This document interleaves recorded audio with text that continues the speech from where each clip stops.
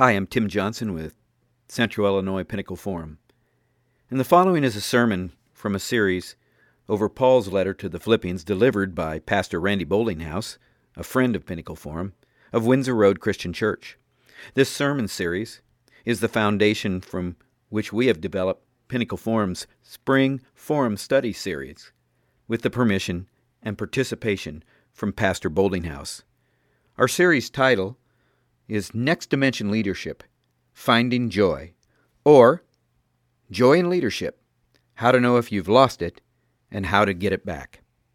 Why in the world would we ever want God to lead us to the cross? The cross is a place of death. The cross was a despicable place. And yet, it's only at the place of death where the God we worship transforms it into life. And only God can do that. And that just tells us who He is. And I want you to see who this God is that we worship, that we sing, Lead Me to the Cross. I want you to see that this morning. If this is your first Sunday here at Windsor Road, this is a great Sunday for you to be here. We are in a series of messages over Paul's letter to the Philippians in the New Testament. And it's a wonderful passage of Scripture that Michelle read earlier for us here in our service. It's a passage of Scripture that tells us who our God is, what He's like, His character. What picture do you have of God, and where did you get that picture? Some of us got our pictures of God from maybe the church where we grew up, or maybe the pastor at the church, or maybe the tone of the leadership kind of set the picture of God before you. Where did you get your picture of God? Was it from maybe your parents, your father, or your mother? Where did you get your picture of God? Is it from media? Is it from movies? Is it from media preachers? Some of those pictures, well, these pictures, some of them are good and some of them not so good. Well, this morning, our passage of Scripture gives us the clearest picture of who this amazing God is that we worship, that we would say, lead me to the cross. If you have your Bibles, I'd like you to turn to the New Testament book of Philippians. Philippians chapter 1, verse 27.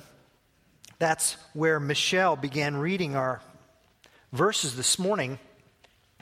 And we're sort of picking up these verses in the middle of Paul's letter to the Philippians. And so, if I were to write a letter to my wife, Sarah, and, you started reading it on page 3 of 50 pages, you might wonder, what's the context? What's the story behind that letter?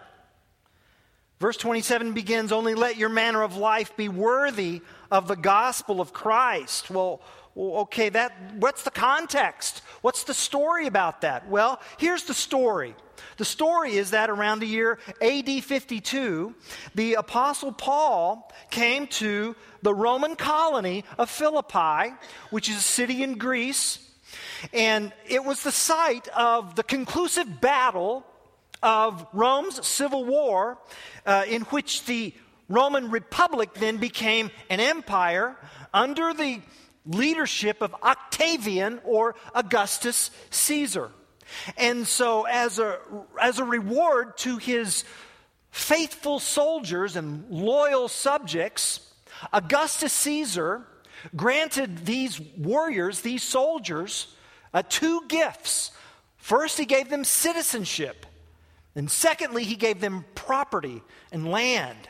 And so they then inhabited this city. They were fiercely patriotic because they were loyal to their Augustus Caesar.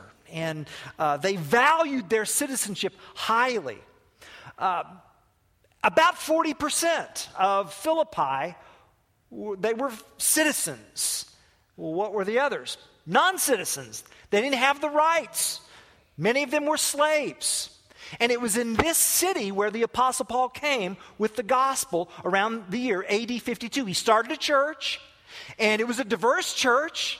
It was a church that had as its charter members an executive of high-end clothing. Her name was Lydia, and she sold purple cloth, very expensive. And then there was a former slave girl who had been demon-possessed. And then there was a crusty old jailer. I mean, you can't get people from any more 3 different backgrounds than that. They were the start of this church, and there was a special relationship that the Apostle Paul had with this congregation. There was chemistry between the two of them. There was affection, deep loving affection between Paul and the church at Philippi. Paul moved on, started other churches across the empire, but if you fast forward about 10 years, the Apostle Paul then found himself in prison in Rome under house arrest. So we're about the year AD 62. And Paul is chained to this Roman guard. Night and day, every 6 hours, there's a Roman guard.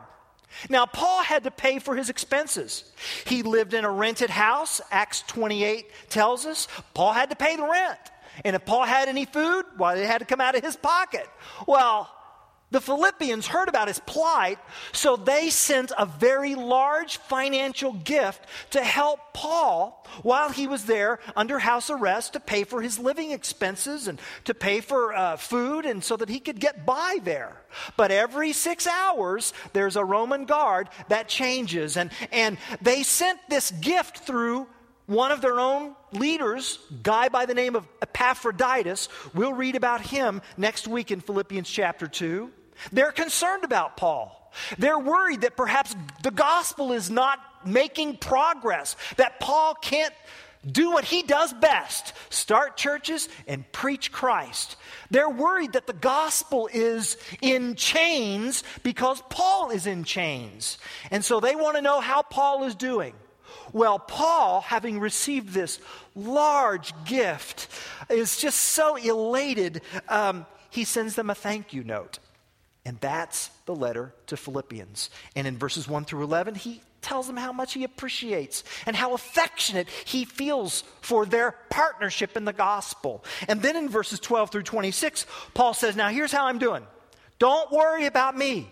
Even though I'm in chains attached to this guard, man, they keep changing guards, and I'm keep preaching Christ. And as a result, throughout the whole Praetorian Guard, everybody knows why I'm in chains. In fact, some of those have become Christians. Philippians 4:22. All the saints greet you, especially those of Caesar's household. So Paul says, don't you worry about me. I'm doing fine. I love Jesus. He is my life. For me to live as Christ, to die as gain. And if I continue living here on earth in the flesh, I'm just going to preach Christ and plant churches. That's how it's going to be, and that's my joy. And if I die, I get to be with Jesus in heaven, and that's my joy. Either way is a win-win situation for me, and I will rejoice, Paul says. Listen, you will never find joy pursuing joy. You will never find happiness pursuing happiness. You won't. Well, I'm different. No, you're not. I'm sorry.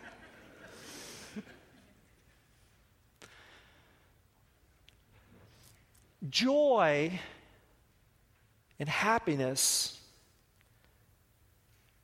is about who you worship. That's a worship issue. Paul says, I'm putting Jesus first. So it doesn't matter whether I'm in jail or not. I have Jesus. I have joy. That's how I'm doing. So enough of me. And then he starts with verse 27. Now about you. That's where Michelle started reading. Paul says, only let your life be worthy of the gospel of Christ. What's that look like? Well, it looks like this. Keep reading. A life worthy of the gospel of Jesus Christ? A life worthy of the gospel of Jesus Christ is a life where the believers as a community, as a congregation, here it is, stand firm as one. Stand firm as one, so that whether I'm with you or absent, I may hear that you are standing firm in one spirit. That's the challenge that Paul gives this congregation. I want you to stand firm as one. In the midst of disappointing situations, stand firm as one. In the midst of discouragement, stand firm as one. In the midst of extra grace required people, stand firm as one. Stand firm as one. Stand firm in one spirit, with one mind, striving side by side for the faith of the gospel. Not frightened. Stand firm as one. And because Paul is speaking to Philippians, he's using vernacular that the Philippians could grasp and get. You see, in verse 27, if you look at some of you in your Bibles, you'll notice there's a footnote in verse 27, and verse 27 literally reads, "Only behave as citizens worthy of the gospel." The New Testament comes to us by the way of the Greek language, and literally verse 27 says, behave as citizens. Why does he say citizens? Because he's talking to a colony of Rome. And he's reminding these Christians that you are a colony within a colony. You're a colony of heaven. Your citizenship is in heaven. So let your lives reflect your true allegiance to the true emperor over heaven and earth. And that happens by standing firm. That's a military term. There were families of military veterans there. You stand firm. Hold the line. Stand firm. And then there's, as you strive side by side, lock your shields. Be as one. Striving together. We're not to strive against each other. We're to strive shoulder to shoulder. And then, not frightened. Oh, that's a beautiful word picture. That's a word picture. Military officers would use that word to describe war horses in the cavalry that would, stampede the enemy. Some of those horses would just bull right over the enemy, like they were supposed to do. Some of them, once they got to the front line and they were galloping, they would become terrorized by the carnage and chaos of battle, and they would just pull back. Sounded just like that. Not frightened in any way.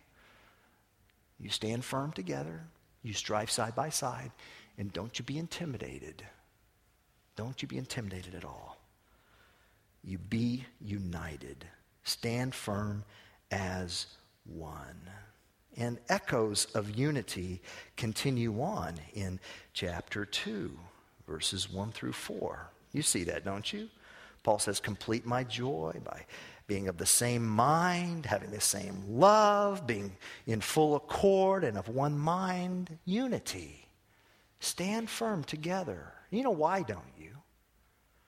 Because you see, when the world sees unity, there's few things more attractive and magnetic than unity, right? 50 years ago in Washington, D.C., hundreds of thousands of people gathered for Martin Luther King Jr.'s speech, I Have a Dream. And a woman who was in her 20s at the time, she's now in her 70s, looks back on that time, and she says, there was such unity. There was such solidarity. And it attracted the attention of the world. Unity does that. When people see a servant leader of a husband shepherding and providing and protecting and taking initiative for his wife and family, and then when they see that wife showering him with admiration and respect, my goodness, they see that dance of unity, and it's like, I want that. I want that. When you go into a company and all the employees, they know what the company mission is. They know why they're there. They know the purpose of their job and how their job fits in with the overall mission. And people come into that, they can just sense it. They can feel it. It's like, I want to be a part of that, right? And yeah, even when we all put on orange and paint the hall or whatever the thing's called now, orange, there's like, wow, I want to be a part of that. Unity is attractive.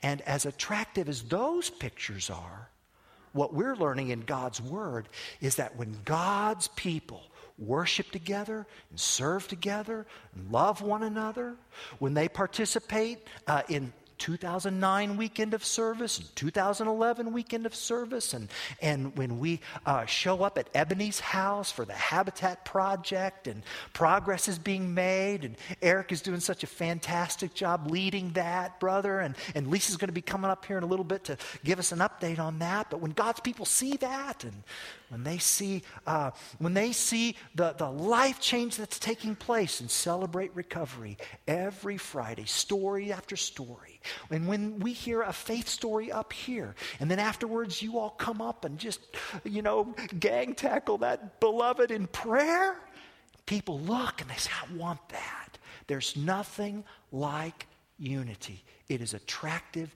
and magnetic. It's life-changing. It is. And that's why Paul says, I want you to stand firm in one spirit. Unity is what Jesus Christ prayed for about us the night before he died. The night before he went to the cross, he prayed for you. He prayed for our church. He did. In John chapter 17, this is what Jesus said. Now, he prayed about himself. He's getting ready to go to the cross. He prayed for the apostles.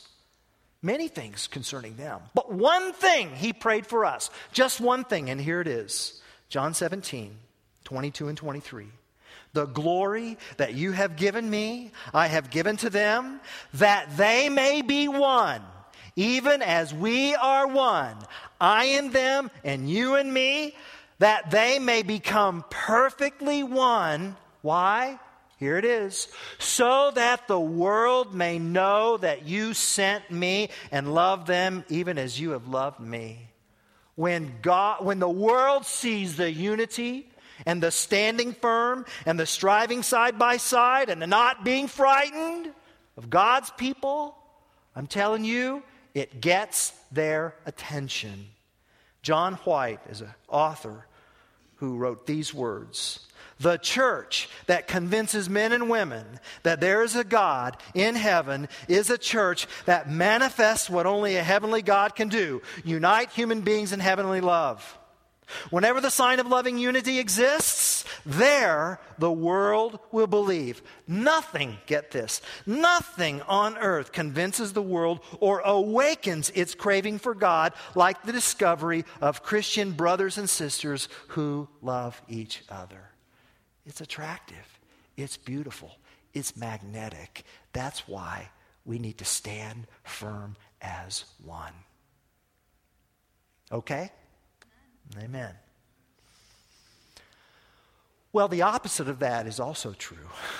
Just as unity attracts, disunity repels. Yeah.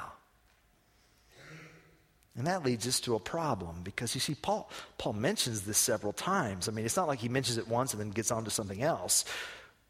We kind of see this importance of unity showing up again in chapter 4, where Paul has to appeal to two leaders whose disunity is so obvious and so uncomfortable, he has to call them out by name in the Bible. I wouldn't mind my name in the Bible, but not for that reason. He does. There's disunity that's going on. There's divisiveness. And why is that? Well, Paul tells us in chapter 2, verse 3. Paul tells us that the spirit of disunity comes from two viruses. There are two unity killers, he says. Two words, actually three in our English, but work with me here. Again, two Greek words, and here are the words. The words, well, Michelle read the words selfish ambition, that's rivalry, and then conceit. And some of your versions, the King James Version, has the word vainglory. Vainglory. So there's, on the one hand, rivalry, on the other hand, vainglory. Let's use those words. First, rivalry. Rivalry, what is that? Well, rivalry is a spirit of fighting, you know? It's a spirit of fighting. Some people, they just feel like they have to have an opponent. They just got to have someone to fight. They got to have an argument. Rivalry is a spirit of self-promotion because you got to have an opponent, and what do we do to opponents? We beat them. That's what we do. We win against them. So it's a spirit that wants control. Rivalry is a spirit that drives me to want to be right all the time. Rivalry is a spirit that makes me want to have the upper hand because I got to win. Question: what is it that determines your relationship with people? Is it the truth or is it your needs? Now, if the truth governs your relationship with people, then you can have a respectable relationship with people, even if you happen to disagree with them, because you can reason with them and think through and maybe agree to disagree, But if your needs take the day in your relationship, then you're going to be a fighter. You're going to be a hyper fighter. You're going to give in to this thing called rivalry, selfish ambition, because you see, then, by definition, my group and my needs and my ideas and my party, well, we're right, We're right. That's rivalry is something. Rivalry is someone who refuses to let thought or reason govern your relationships. And so as a result, if you have a spirit of rivalry, you're always going to take things personally. Always going to take things personally, Rivalry makes you think that the issue on the table is really about you. That's what rivalry does. Rivalry makes you ask, what's this doing to my pride, my ego, my reputation, my standing, my identity? How does this make me look? That's a spirit of rivalry. And this kind of thing was going on in the Philippian church. And this was one of the healthiest churches. So it's out there. I wonder if the spirit of rivalry lurks in our halls. And here's the deal. When you're standing outside of disunity, when you're looking at people who are disunited, the answer to you seems so simple, doesn't it? Seems so very simple. Paul says you just need to stand firm. You just need to stand firm. But see, when you're on the inside, you're going, well, you just don't understand. You just don't understand. This matters. This is forget the truth. This is personal, While I was studying my Greek and the commentaries in preparation for this message, it made me think of Star Trek. The old Star Trek. One during the Johnson administration? That's Star Trek. Yeah. There's a great episode in Star Trek where Frank Gorshin, who Frank Gorshin was. He was the Riddler in the original Batman series, which was also in the Johnson administration. Frank Gorshin plays this, other earthly character. And he's on this planet, and his people group and another people group are at war with each other. And Captain Kirk's trying to broker peace between the two. And it's just not going anywhere. And finally, Captain Kirk says, well, I don't know what the problem is, but, you and your enemy, you're the same species. Frank Gorshin says, what? What? Captain? Really? How can you say that? Can't you see? I'm black on the right side and white on the left side, and my enemy is black on the left side and white on the right side. clearly subspecies. Kirk and Spock, kind of look at each other, whoa. And they try to appeal to reason and logic as only a Vulcan would do. It's not going anywhere. Why? Because they have a spirit of rivalry. This is why political discussions get so heated, right? Those Democrats, they just don't get it. Those Republicans, they don't get it. Happens with professional teams. I moved here 24 years ago. One of the first questions people ask me, well, Randy, are you going to be a Cubs fan or a Cards fan? What?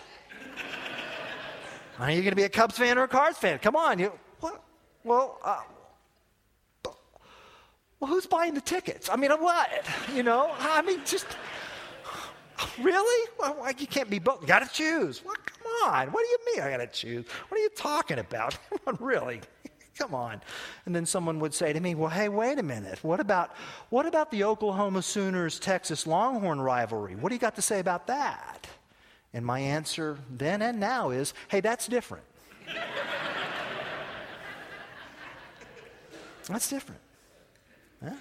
And if you don't understand it, I can't explain it. So there. Actually, Paul explains it, doesn't he?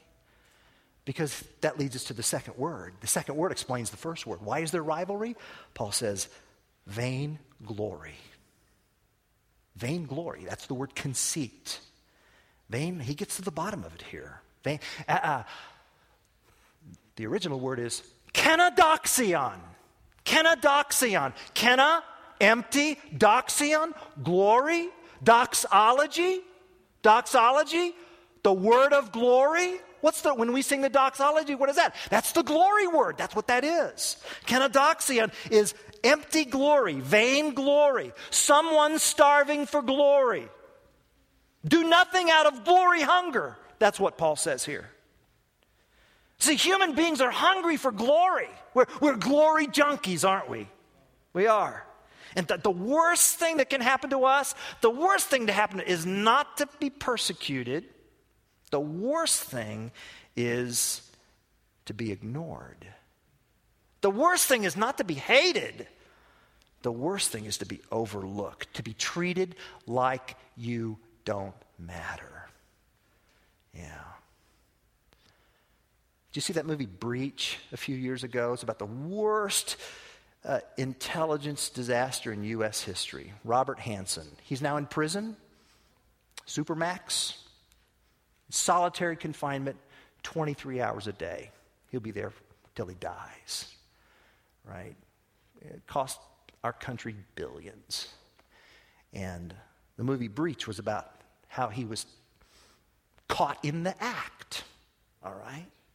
They had tapped Eric O'Neill to work undercover to bring him down. And there's a very dramatic scene near the end of the movie that really was the turning point. They're out in the woods, and Hansen is under incredible pressure. He is paranoid and suspicious. He's got to make a decision about whether or not he's going to make that last drop before going under. And Eric O'Neill, see, he plays on that. And he says, boss, you're so paranoid, you're so suspicious, but the fact of the matter is, you're not that important to the FBI. You don't matter. And that was what turned him. And he was caught in the act. The human heart, we're wired for glory. Got to have it. And when we get treated like we're small, we go nuclear, don't we? And it's because we're worried. We're worried that we're going to live and die and be forgotten. That's what we worry about. And so we have to cook up success and love and glory. But here's the paradox of that. The more glorious we try to become, the more selfish and proud and arrogant we are, the less people want to hang around us, right? Go ahead. Try it. Always want your way. Always talk about yourself and your issues. Act selfish and self-centered. Go ahead and see the crowd thin. You'll be all by yourself. The more selfish you are, the more ignorable you become, and the more forgettable you get. Someone once said, arrogant people are boring.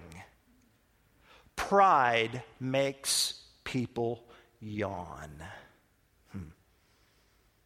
Our spiritual ancestors, Adam and Eve, they were put in the Garden of Eden by a glorious God who put them there so that they could know Him and serve Him and make much of Him. And when they were in community with our glorious God and looked to Him and the focus was upon Him, guess what? They were fascinating, weren't they? They were amazing, weren't they? They had physical glory. Oh, they lived forever. They had spiritual glory. They could create beauty, and their souls were beautiful because they were full of love and creativity. But then they made a glory grab, didn't they? Apart from their Heavenly Father. They thought they could be glorious without Him. And we've been paying for it. And we do the same too. And life has disintegrated. Why do we fear death? Because of the glory we once had. We were built for glory, but we're decaying. And the more we know we lack glory, the more we try to grasp and grab for it. And the smaller we feel we are, the bigger we try to act. And the more important we try to act, the less important we become. And the cycle continues on and on and on until we're just absolutely nothing. And unless we are rescued from our selfish ambition and vainglory conceit, if we're not rescued from that, Jesus will one day say to us, I don't know you. We will be overlooked by the only eyes that count. And we say, well, why would He do that? You do it all the time today. And God does it at the end. See? That's a problem, isn't it? Does this sermon get better? Oh, yeah. Like right now. The God we worship provides a solution. And Paul tells about that in Philippians 2, verse 5, when he says, have this mind among yourselves, which is yours in Christ Jesus. Actually, verses 5 through 11 are an early Christian hymn.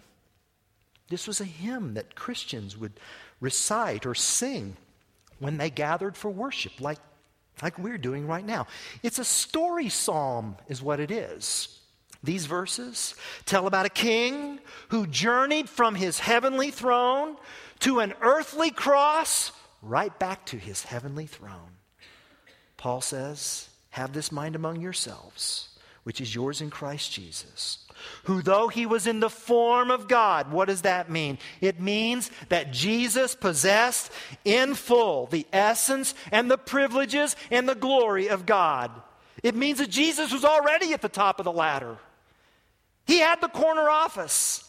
He was on the supreme throne. He was rich beyond splendor. He possessed all the majesty of glory. He performed all of its functions. He enjoyed all of its prerogatives. He was adored by His Father, worshiped by angels, invulnerable to pain, frustration, embarrassment. He lived in unclouded serenity. His supremacy was total. His satisfaction complete. His blessedness perfect. He had secured none of those rights by effort. It was just simply the way things were and had always been, and there was no reason to change. But things did change, didn't they? And why? Because of His great love for us. Jesus came, and He did not exploit the position that He had. He did not exploit His deity or status so much so that He was unwilling to rescue us. Verse 6, He did not count equality with God a thing to be grasped. See, He who had the rights surrendered His rights so that we could receive the right of sonship, so that we could be adopted into his kingdom. Jesus had rights. We're not going to get this passage unless we get and understand that Jesus had rights. He had the right to be worshiped, the right to be served, the right to be honored, to be immune from suffering. He had those rights, and he waived those rights. Verse 7 says, he emptied himself. See, we grab for glory because we're glory empty, glory starved, but he who is full of glory emptied himself. What does that mean? It means he gave himself. He emptied himself into the very world he created. He was on the outside, and he came on the inside. Our world, the world of Cubs fans and Cards fans and Sooner fans and Longhorn fans and black and white and Democrat and Republican and union and management. He came into that world. And he emptied himself not by what he subtracted, by what he added. Verse 7, he emptied himself by taking the form of a servant. So the royal son becomes a slave. Paul's talking to Philippians. And at the top of the social ladder were citizens, and the bottom were slaves. And the royal son became a slave, a non-person, someone with no rights. Christ became what he had never been before without ceasing to be what he had always been. Being born in the likeness of men and being found in human form. What does that mean? It means there was nothing visually striking about Jesus that would lead anyone to believe that he was anything more than a human. No one ever accused Jesus of being handsome. He didn't walk around with a glow or a halo. He was human. Means he sweat. He got the flu. He had body odor, bad breath, pimples. He got blisters and splinters and sore muscles and hangnails. And he got sleepy and hungry and thirsty. And he was tempted. There's not a temptation you've experienced that Jesus hasn't experienced. Be it greed, power, money, sex. And after putting on human flesh, and then after putting on servanthood, verse 8 tells us that he put on the final, most violent layer of all, death by crucifixion. You know, we sing freely, lead me to the cross. But 2,000 years ago in first century Philippi, polite people would never even say the word cross in public.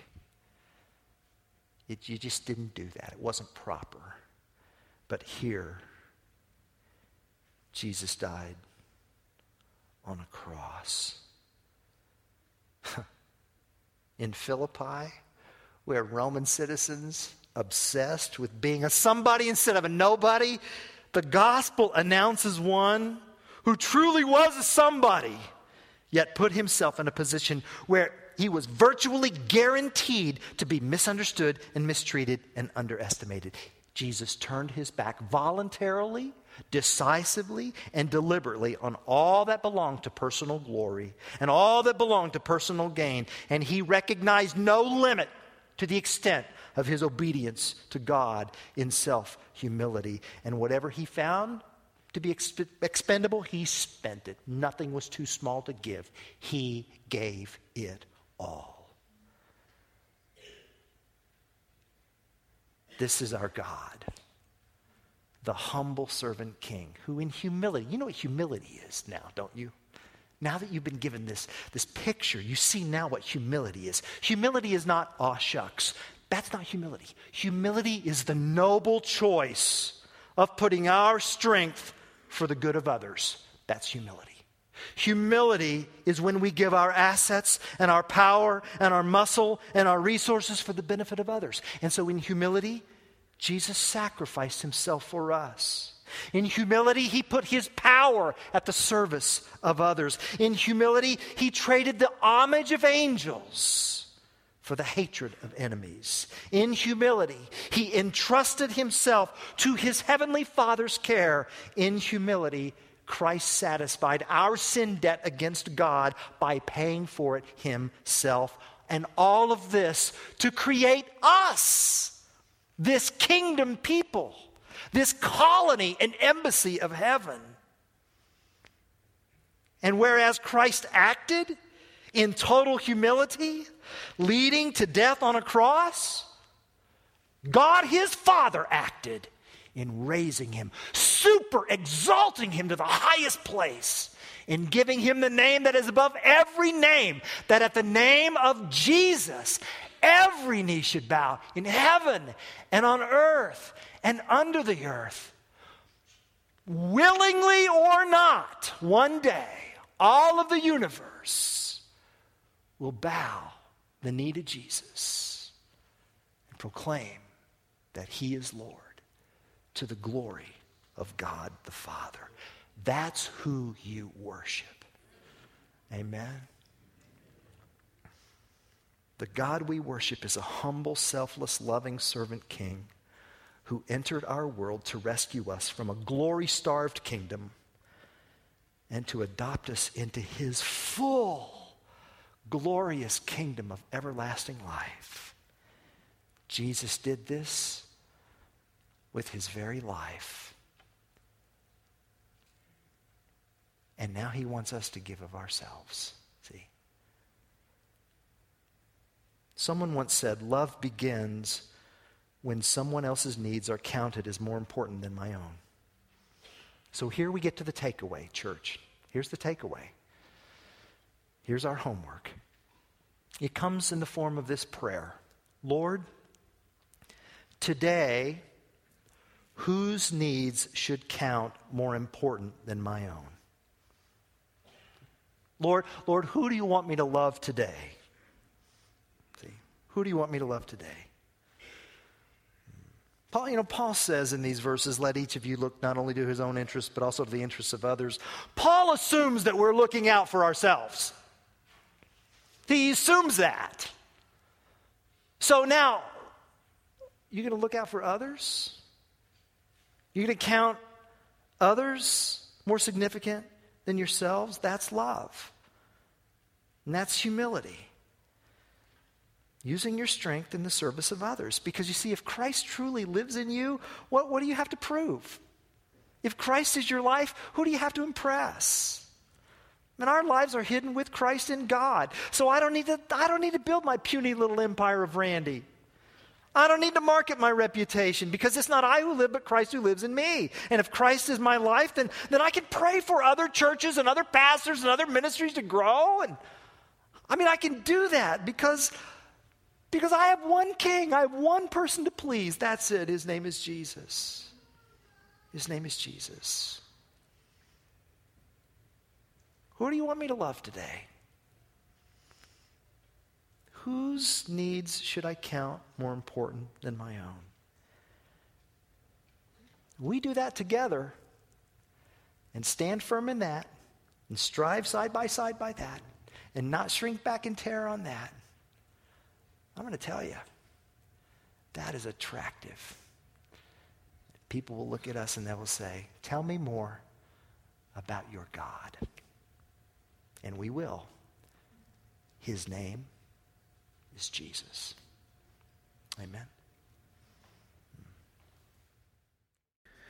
For more information about Central Illinois Pinnacle Forum and our resources, go to pfcentralillinois.com.